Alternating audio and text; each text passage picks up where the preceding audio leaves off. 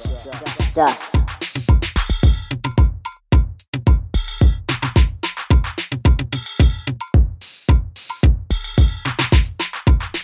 Welcome to episode 234 of the Good Stuff Kids podcast. I'm your host, Mike Mason. This is the show where we get to know the creators of certified and bona fide good stuff for kids and families. And on today's show, I welcome back the outrageously talented, the incredibly generous, the amazing mom, Erin Gleeson, aka The Forest Feast. Welcome back to the Good Stuff Kids podcast. If you don't know Erin, you should know a couple things. One, she is my friend. Two, she created the cover art for the Good Stuff Kids podcast. You know that little thumbnail you see when you download the Good Stuff Kids podcast? Because I know that you download it every week and you listen to it because it's the best podcast in the world. Anyway, I said, Erin, here's what I'd like. And she's such an incredible artist, and she was able to bring it to life. And I think it took her a while, and I appreciate that, because generosity of time and generosity of spirit is one of the great gifts that we can give to our friends, and that does not go unnoticed. And I'm sorry to say that the vocals on my end of this interview at the beginning sound a little robotronic, so apologies, but Erin's side sounds great. Erin's husband and I, John, used to work together. We don't anymore, but we're still really good friends, and one thing that Erin does is she's a photographer and cookbook author, and she has a brand new book out called The Forest Feast Mediterranean. By the way, incredible holiday gift. If you're looking for a holiday gift for someone, not only should you get them The Forest Feast and the Forest Feast gatherings and the Forest Feast for kids, but also this brand new book, The Forest Feast Mediterranean. John and Erin took their two little boys on a 3-month trip to, I think, Spain and Italy and Portugal and maybe some other places. I don't know, but I was thrilled to talk to Erin and John, not just because they're my friends, but because I wanted to hear about what it was like to travel with little kids, and would they recommend doing that? And in addition, it's always awesome to talk about food with Erin because she comes at it from a different angle than I do.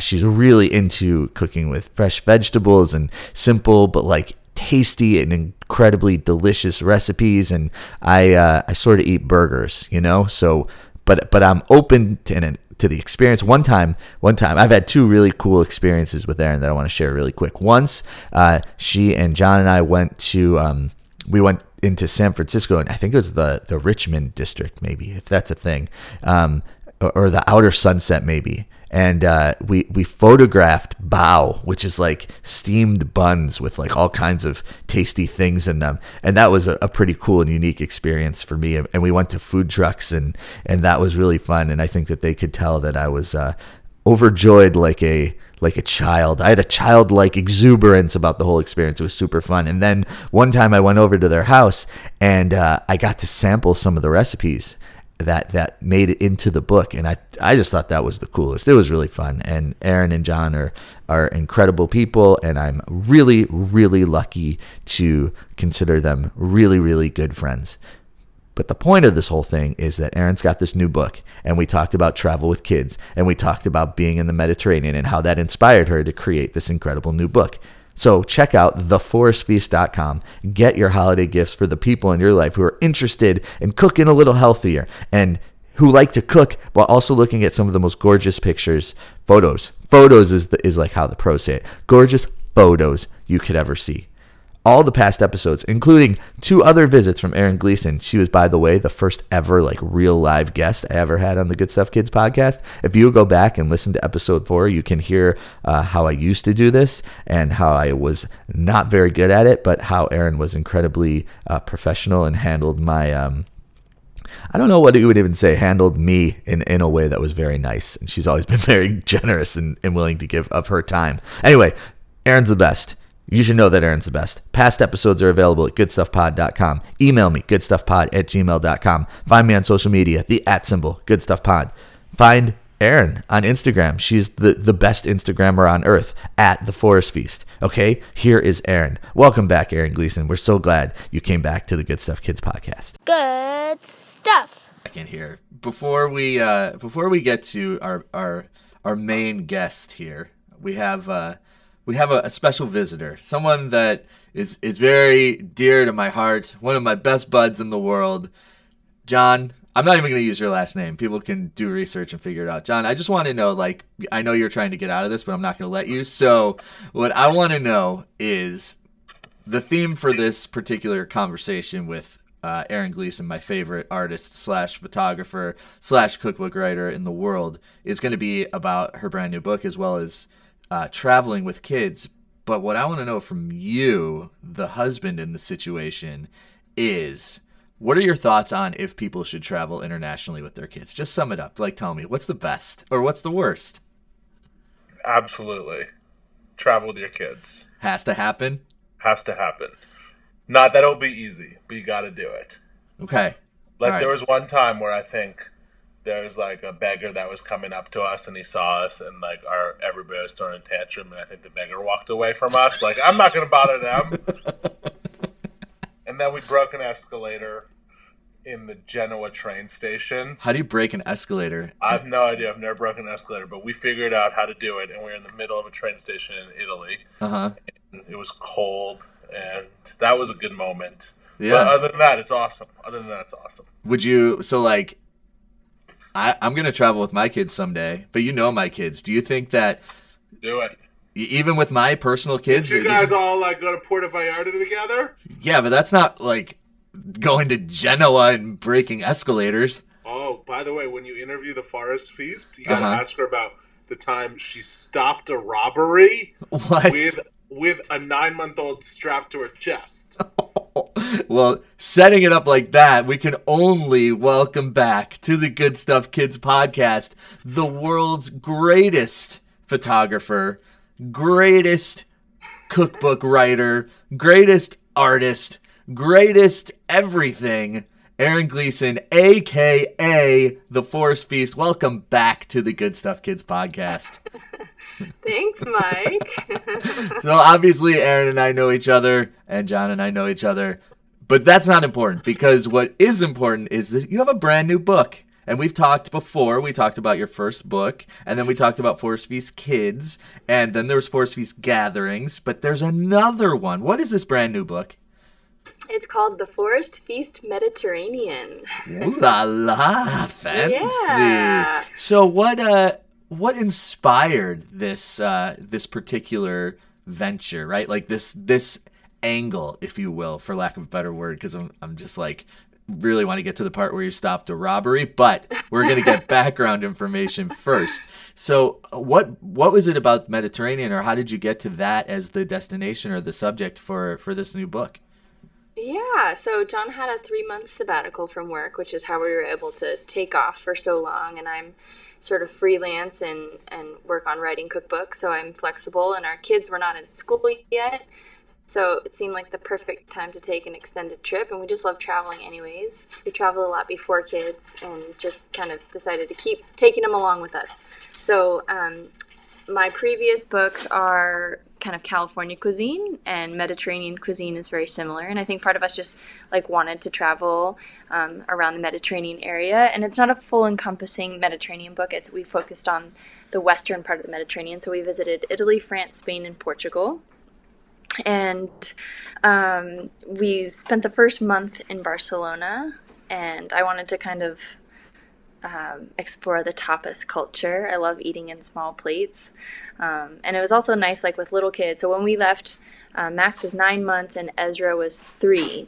So I think we thought being in a city in one spot for an extended period of time would be good with like little kids to get used to the time change and kind of get our bearings and get used to not, being in our usual schedule of work and office and daycare and all that. So it was a good place to start.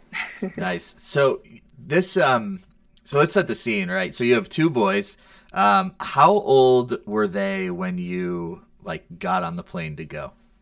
Yeah, so they were 9 months and 3 years. 9 months and 3 years. Okay, so I have some experience with kids. I don't know if you knew that. And when I had a 3-year-old and a 9-month-old, it was pretty tough to work, I guess, right? Yeah. Both my wife Erin and I often are working, and when we're working, we have to be, it's not like I don't know how to phrase this, but I think you know where I'm going with it. But it's like you're taking photos, you're like talking to people, you're doing things. How did you manage that while also having two very little boys who need a lot of stuff? Yeah, I mean, I think like going into a big trip or any trip, we just kind of have to adjust our expectations. Like we know that we can do fewer things. You go to fewer museums, and we didn't really go out late night to restaurants. You know, a couple times we used an agency. I got a babysitter to be able to go out to dinner, but we just have to like adjust the way you think, you know, your expectations for the trip, Right. and just know that you're going to do a little bit less, and it's still fun. Like it's still like you're still doing the trip, and you know, we have like meltdowns over ice cream at home. Why not have it on a nice little cobblestone street in Italy? That sounds like the world's most romantic tantrum. I think we had one day where there was like, you know, a tantrum after every single gelato shop we passed in Italy. Oh my gosh. So, had you been to these places before, or were these all new places? Several of them. So I had been to Barcelona, but John hadn't. And we went to the south of France to Antibes. I had not been there. I had been to nearby cities, but not to Antibes before. And in Italy, we stayed in Genoa, which I had not been to. I studied abroad in Italy for a year when I was in college, so I know Italy pretty well, but didn't know Genoa. And then I'd been to Sicily, but we went to a different part of Sicily than I had been to before, and John had never been there. We did like an 8-day road trip around Sicily. And Like you guys were driving? Yeah. Oh my gosh, that makes me so boy. nervous. Okay. John is an excellent driver, and Sicily was very challenging, I thought, for driving. He's like shaking his head. Nah, it's not that bad. There was one moment where we were driving down this, you know, because you're following GPS, because it's hard to read the signs in Italian. And we're in a city near Catania, and is like, you know, the GP says like turn right on this little street I can't pronounce, and you get down the street and it just seems like it's getting narrower and narrower and narrower as you drive, and you're like, oh my god, we're going really slow. Let's roll down the windows and fold the mirrors in because it's that close. Oh my gosh. It just seems like it's getting, you know, even closer as you go ahead. And meanwhile, you're like, there's absolutely no way to turn around. And there's also like 7 cars behind you honking because you're going so slow. And you're like, we just have to grit our teeth and like do it. But anyways, we made it out, somehow returned that rent-a-car with no scratches. Yeah, that's not my... because of John's excellent driving. I'm like, my fists are clenched just hearing the story. That's so crazy. I was closing my eyes. Yeah, I bet. What is it? Is that a scene from Master of None where like they get stuck? Am I thinking of the right thing? Yes, exactly. Yeah, and they go up the sunroof, and we didn't have a sunroof. I was definitely thinking about that. I was like, damn. Like, how are we gonna get out of here? Wow. So knowing your boys, like they like to be outside, they like to be active, and knowing you two as well, you like to be outside, you like to be active. Do you like, was there what was the playground scenario like? Like, did your older son, did he make buddies, like, wherever he went, like my kids did when they were that age on the playground and things like that? A little bit, yeah. In fact, like, in Barcelona, the playground situation is amazing. Every evening, we would walk around our neighborhood and find, like, a different kind of tapas bar to get some tapas and like a drink at. In the evening, we were there in October, so it was warm, but also restaurants don't open for dinner until like 10 p.m. So we kind of had to make tapas bars our dinner. But you know, all these plazas all around the city, they often have a playground and then lots of outdoor cafes kind of like around it. So it was so fun to just sit outside and let your, you know, have your glass of sangria and let the kids play on the playground right in front of you. It's like, why don't we have that in America? Yeah, why don't we have we need that? We need that. Well, it's a totally different very thing. family friendly. Totally family friendly. But also even just like the airport in Barcelona was amazing. It had playgrounds, and even as you're going through security, they had like a playpen to put your baby in while you put your shoes back on. Just like in a whole special family lane. Like it's very well set up, and even like nice restaurants, like Michelin star restaurants. If you want to go to one in Barcelona, you can bring your kids, no problem. Wow. It's not a weird thing. Yeah. Really? Very family friendly. Would you see other families like with kids? It's just like yeah. Wow. Totally. Amazing. Yeah. So you probably had to build a lot of your schedule around naps and things like that. We did. Right? Yeah. So what were some if you had to pull out like 3 or 4 of the highlight things that you all did, that you would say like, hey, if you're going to these spots, you gotta like, this is just the coolest thing. Because I mean, following you on Instagram, I saw like these places that you all ended up in are like off the beaten path, which is awesome, and you should be commended for getting yourselves out of the like main tourist districts. But are there places that you saw that you're either like, I got to get back there, or this is like the most beautiful, memorable thing, like this is where I want to live, this is where I am? Oh man, well, we really love Barcelona. I think we could see ourselves living there. I mean, not practically because it's so far from family, but it was a great city. But yeah, John's saying he really liked Besalú, this amazing little town near the Costa Brava, an ancient town, medieval town, I think, that was just outside Barcelona, kind of on the coast. And let's see. Yes, we rented a farmhouse there. We did Airbnbs the whole way, which made it easy. I think also like a really easy place to travel with kids that was great was Portugal. So we did 2 weeks in Lisbon and 2 weeks in the south of Portugal, the Algarve region. And there we rented a car and tooled around, and it was very easy to drive and get around, and like no traffic. And we just kind of went to a different beach town every day. And beaches are always easy with kids. And there was beach cafes. You could always get something to eat like right on the beach, and that was super easy and also affordable to rent an apartment there. And yeah. So before we turn to food, one last like sort of travel-ish related question. So like I know that the iPad, I'm an old man and this is all I know, but the iPad is like an indispensable travel item, right? At this in this stage, like for us as well as for you. But what was, if there was like one piece of, and John can chime in on this, but if there's like one piece of gear that you would recommend that parents have with them if they're going to go on like a big trip like this, what would it be? That's a good question. I mean, the double stroller was very gotta have it, helpful, which actually we used your hand-me-down. Which was great, and we ended up for our next trip buying that same stroller, like in an updated version. But like the front and back narrow one was good for cobblestones and everything. the sit and stand, right? Yeah. Is that what it was? Yeah. Yes. Sit and stand back, and then a front seat with that's critical. I mean, that could be the answer because when we traveled, like that thing just made such a world of difference because the bigger kid could stand, littler kid obviously is not going to be standing. So, okay, I will accept that as your answer unless you thought of something else. Yeah. Another thing, like getting through airports, I think like overall just like packing light really helps. We had to be able to carry the baby and all of our luggage off the plane getting into a taxi, and in a lot of cities you can find like family Uber that you can order one with a car seat, but not everywhere. And we're often renting cars, so you can obviously rent a car seat, but it wasn't always super dependable and easy, so we just decided to travel with 2 car seats, and we got like the lightweight ones, so that was really good. But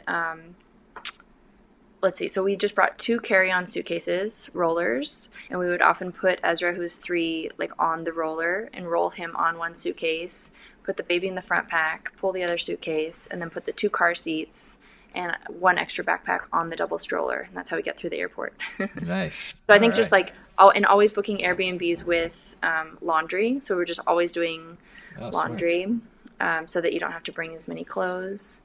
And on the airplane itself, we would always book an aisle in a window, and then the aisle right across if we were buying 3 tickets, and always leave that, like not book the center seat. Strategy with always, the force. Like, yes, and always in the back of the plane, like maybe the second to last row. And then as you're boarding the plane, we always like ask the person at the desk, like, can you make that middle seat the last one to fill if the flight's not full because we're traveling with an infant? And they would almost always say yes. I feel like at least half the time we would get that empty middle seat, and then we would carry on the infant car seat and put it in one of the seats so that we wouldn't have to hold the baby the whole time if you're not buying a ticket for your infant. Right. Smart. So that gives you a lot of extra space. So we almost always bought 3 tickets but got 4 seats. That is some serious travel hacking. Well done. Well done. So let's turn our attention to some of the food, right? So Okay. you, like, how did it work, right? Did you go and make appointments with people that you wanted to meet and then like hang out with them and learn from them? Or like what was the mode in which you sort of developed these new recipes? Yeah, not really. There's a little bit of that. I did learn from a few people on the road, but mostly it was just eating out at restaurants, taking a lot of notes, ordering different things, also looking at the menu. We mostly, would order all vegetarian things, and the books are vegetarian. The book is vegetarian. So sometimes there was like, obviously in Spain, there's like a lot of meat. And so I would try to take note on what like the typical meatier dishes might be. And then I'd come home and make like a vegetarian version of that. Like, so for example, like there's potato croquettes in the book, which usually have potatoes and ham, but I made a version with potato and mushroom. Or like in Portugal, there was this bean salad that we saw everywhere that had white fish mixed up in it with herbs and beans, and we saw it at a lot of the beach cafes. And so instead of the fish, I used like mozzarella, fresh mozzarella, and ripped it to look like little pieces of white fish, kind of. It has like that similar feel and texture and like protein, but it was a nice addition to the book. But that was all just like things that we saw in menus. But we also looked at a lot of the agriculture that was growing as we drove, like especially through Sicily. There was so much, citrus orchards and fig trees, and we went through this one area of Sicily that was really known for its pistachio production and honey production. And so that would like translate into a recipe like the honey pistachio shortbread bars in the back of the book that there was like a honey tasting that we did on the top of Mount Etna volcano. That there's like this one pistachio honey that they had at a honey like only in Italy do they have a honey tasting at the top of a volcano. But it's like food is everywhere. That's like the start of a movie. I don't know what happens next. Yeah, so I like played with that idea and like I was like, how could I translate that to one of my recipes and tell the story? So at the top of each recipe, there's like a little story about like what was the inspiration for that recipe. So. Nice. So what are like two or three of the highlights, like the recipes that you're like super pumped about that people are digging or that you all are? And by the way, I said people are digging because I am A, the oldest person in the world, and B, the coolest person in the world. But like, what are some of the recipes that people are really excited about that you're getting feedback on? Yeah. So, a lot of inspiration also came from markets in each of the countries that we visited, outdoor markets in France, or these amazing like indoor markets in Spain. There's one in Madrid that it wasn't like a farmer's market type market. It was more like food booths that you would go and you get little tastes and tapas at each different station. And there was one that specialized, actually it was like a few stations in a row that all specialized in burrata cheese. That sort of like, it's like mozzarella, but really creamy in the middle. Mm-hmm. And they had just little toast with a big hunk of burrata and every kind of option you could think of. It's called Mercado de San Miguel is the market. And so I kind of translated that idea into a burrata bar in the book. And so there's like this kind of appetizer bar that you could set up if you're having people over or just eating by yourself like me. And, all different kinds of toppings like arugula and fig jam and mashed butternut squash and caramelized onions and things that you can put on your little toast with some burrata to make it kind of like a fun spread. Nice. And so that was from the market. I had a version of that at my book signing last weekend that went over well. Nice. Cocktails. There's some really fun cocktails like in Spain. In Barcelona, I kept noticing everybody drinking vermouth cocktails everywhere. And I'm used to just putting like a little vermouth in like a martini, not drinking it like a glass of it. It seems so weird. Yeah, I kept seeing people with these kind of glasses of red something that I didn't recognize, and I asked the waiter one time, I was like, what's everybody drinking? And he said, it's just vermouth. And so it's a red sweet vermouth that you have over ice, and they have different kinds of garnishes. Sometimes there's like a little lemon added, or maybe there's a little seltzer sometimes it's just straight, and there's sometimes an olive in there, sometimes a lemon or orange garnish, but it's just vermouth. And people drink it the way we might have like a Bloody Mary on a Sunday, sort of like a day drinking type of afternoon, like a Miller Lite treat. Yeah. Like a delicious Miller Lite. Exactly. So what traveling with kids is tough. Living with kids is tough. Like feeding kids is tough. So was there anything when you were traveling that you found that like the boys like really, really liked that was a little bit surprising? Because it's so different than the American diet, right? It sounds like a lot less processed food. It sounds like a lot less like just like sandwiches and things like that. Was there any? Yeah, I would love to know what that would be if there is such a thing. So, definitely in Spain, the patatas bravas are basically Spain's better version of French fries. They're cubes of fried potatoes. Those always went over well, as well as the tortilla española, which is like eggs and potatoes and kind of like a big fried omelet thing. And they would eat both of those pretty easily. In Italy, it was easy because there's pasta everywhere, and they could eat pasta every night for dinner. In the south of France, there was this kind of street food called soca that they made in a big outdoor oven at the market, and it's like a chickpea pancake, kind of like a thicker crepe, but it's made out of chickpea flour, so it's super high in protein and really easy. It's basically just chickpea flour and water. That's it. So I put that in the book too, a version of that they liked, and you can put like jam on it to make it sweet, or it can be savory with cheese or something, but it's like a healthy, high protein vegetarian option. Nice. I remember like in Genoa is where pesto comes from, pesto genovese. Buonasera. I don't know what that means. Good evening to you too. So, Max was not quite one yet at that point, and he was just digging the pesto. He loved that pesto genovese, and, I think they're generally adverse to most green things, but pesto seemed to go over pretty well. Nice. That's great. So before we get to how we get this book, there's a very important question that we sort of teased at the very beginning, which is how you stopped this robbery. Crime Stopper. Yeah, so it was at one of the biggest, most famous markets in Barcelona, La Boqueria. And Barcelona is just sort of known for pickpocketing. You have to kind of be careful. We somehow managed to keep our phones for the whole month that we were there, but I think it's very common to lose your phone. I mean, to the point where you can't put it on the table inside a restaurant because somebody might grab it off the table while you're eating. Yeah. Wow. Which people told us that happened to them.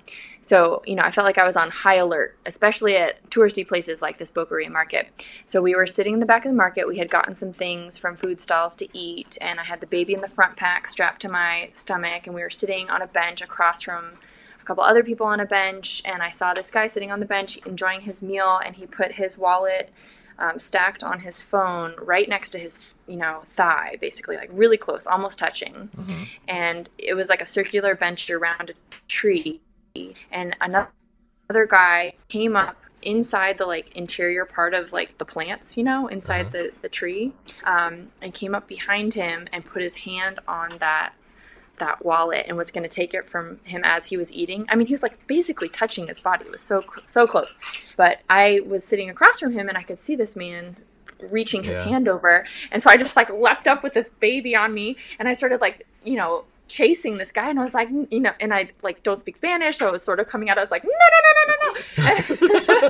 I just looked like the crazy jet lag mom with a baby strapped to her, running after somebody. But basically, I scared the guy who was trying to steal his phone and wallet into the point where he dropped it. And in the middle of this, the other man sitting there who was about to be robbed, who also didn't speak English or Spanish, was just sort of like so confused, like what's happening? Who's this crazy lady running at me? And who's this other guy? Like it was just like a massive confusion. But basically he dropped the wallet. The other guy, the guy who owned the wallet grabbed it back.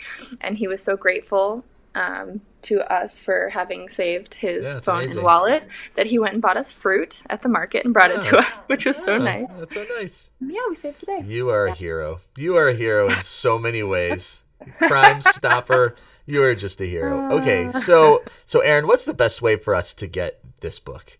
I know there's lots of different ways for people to there's the Amazon, there's all kinds of ways, but what, in your opinion, is the best way to support you in getting this book? Yeah, you can find it wherever books are sold. It is at most places. I think it's always nice to support your local bookstore if you can, but you can also go to theforestfeast.com/cookbook, and there's a whole list of places you can buy it online. Amazon, of course, has it, and Barnes & Noble has it online. They have signed copies, which is kind of fun. And really, wherever books are sold, you can find it. And I will also I'll shout out and say that I've been at a couple like independent bookstores, and like even you're gonna find this very hard to believe, but I was at a book festival. Ooh, and fun. I think I sent you a picture of it. But every time I'm at a place like that, I look for the book, and it's in a lot of these places, independent bookstores near you, or if there's like a sort of traveling book fair in your city or things, that there's a good chance that the Forest Feast will show up, that the books will be there. Okay, so you're also a prolific and awesome Instagrammer. You use the Instagram story feature. What's the best way to keep up with what you're doing? So like the website or the Instagram or the Facebook or the Twitter or whatever works for you. Yeah, on Instagram I'm at The Forest Feast, Forest with one R, and I'm also on Facebook, facebook.com/theforestfeast. I also have a newsletter that you can just go to theforestfeast.com and sign up for. There's a subscribe tab, and those are my most active platforms. Yeah. And do you have anything that you would want to say to any professional wrestler that posted a photo of your book? Like maybe go ahead and tag the Forest Feast if you don't mind. Please tag. Come on. If you have millions of followers, please tag me. That is like so social media 101. I can't even believe it. Yeah, there's been a fun thing on Instagram. We have a hashtag, just hashtag Forest Feast Mediterranean, and already so many people are cooking recipes out of the book and tagging it. So it's really fun. If you happen to get the book and make something, take a picture and put it on there, and I can tag it and share it. It's always fun to see what people are making. Awesome. Well, Erin, you are my second favorite mom named Erin. And it was great talking to you again and having the chance to catch up even before we were rolling. And the book is awesome and beautiful and great as usual. So thank you for all of the work that you do. And John, if you're still there, I don't know. I can't. Oh my God. Oh, there he is. You have questions for me? I'm so, you ask me some questions? Yeah, I have some questions for you. Outtake roll? Here's the outtakes. Okay. Erin, before we get the outtakes, Erin, thank you so much. So, true confession, there is no outtake rule, not because John couldn't handle it, but because I didn't ask very good questions. Even for the outtake rule, it's kind of embarrassing. Anyway, thanks for listening. Thanks for sticking with it. I know that the vocals on my end were a little robotronic at points, but the point is you got to hear Erin and John and hear about their travel and hear about Erin's incredible book. So make sure you get out and support your independent photographer, cookbook writers like Erin and others. I mean, they're in every community, so go find them and support them. These folks are doing it for the love, and any support that we can give them is a good thing. Independent bookstores, find one. There's definitely one in your area. Find it, go there, support Erin, support lots of people. I mean, people write books. People have good ideas. We should support them and their ideas. I know it's money out of the pocket, but it's an important thing to do. Okay. Thank you, Erin. Thank you, John. Mostly thank you, Erin. Thank you all for listening. Talk to you very soon.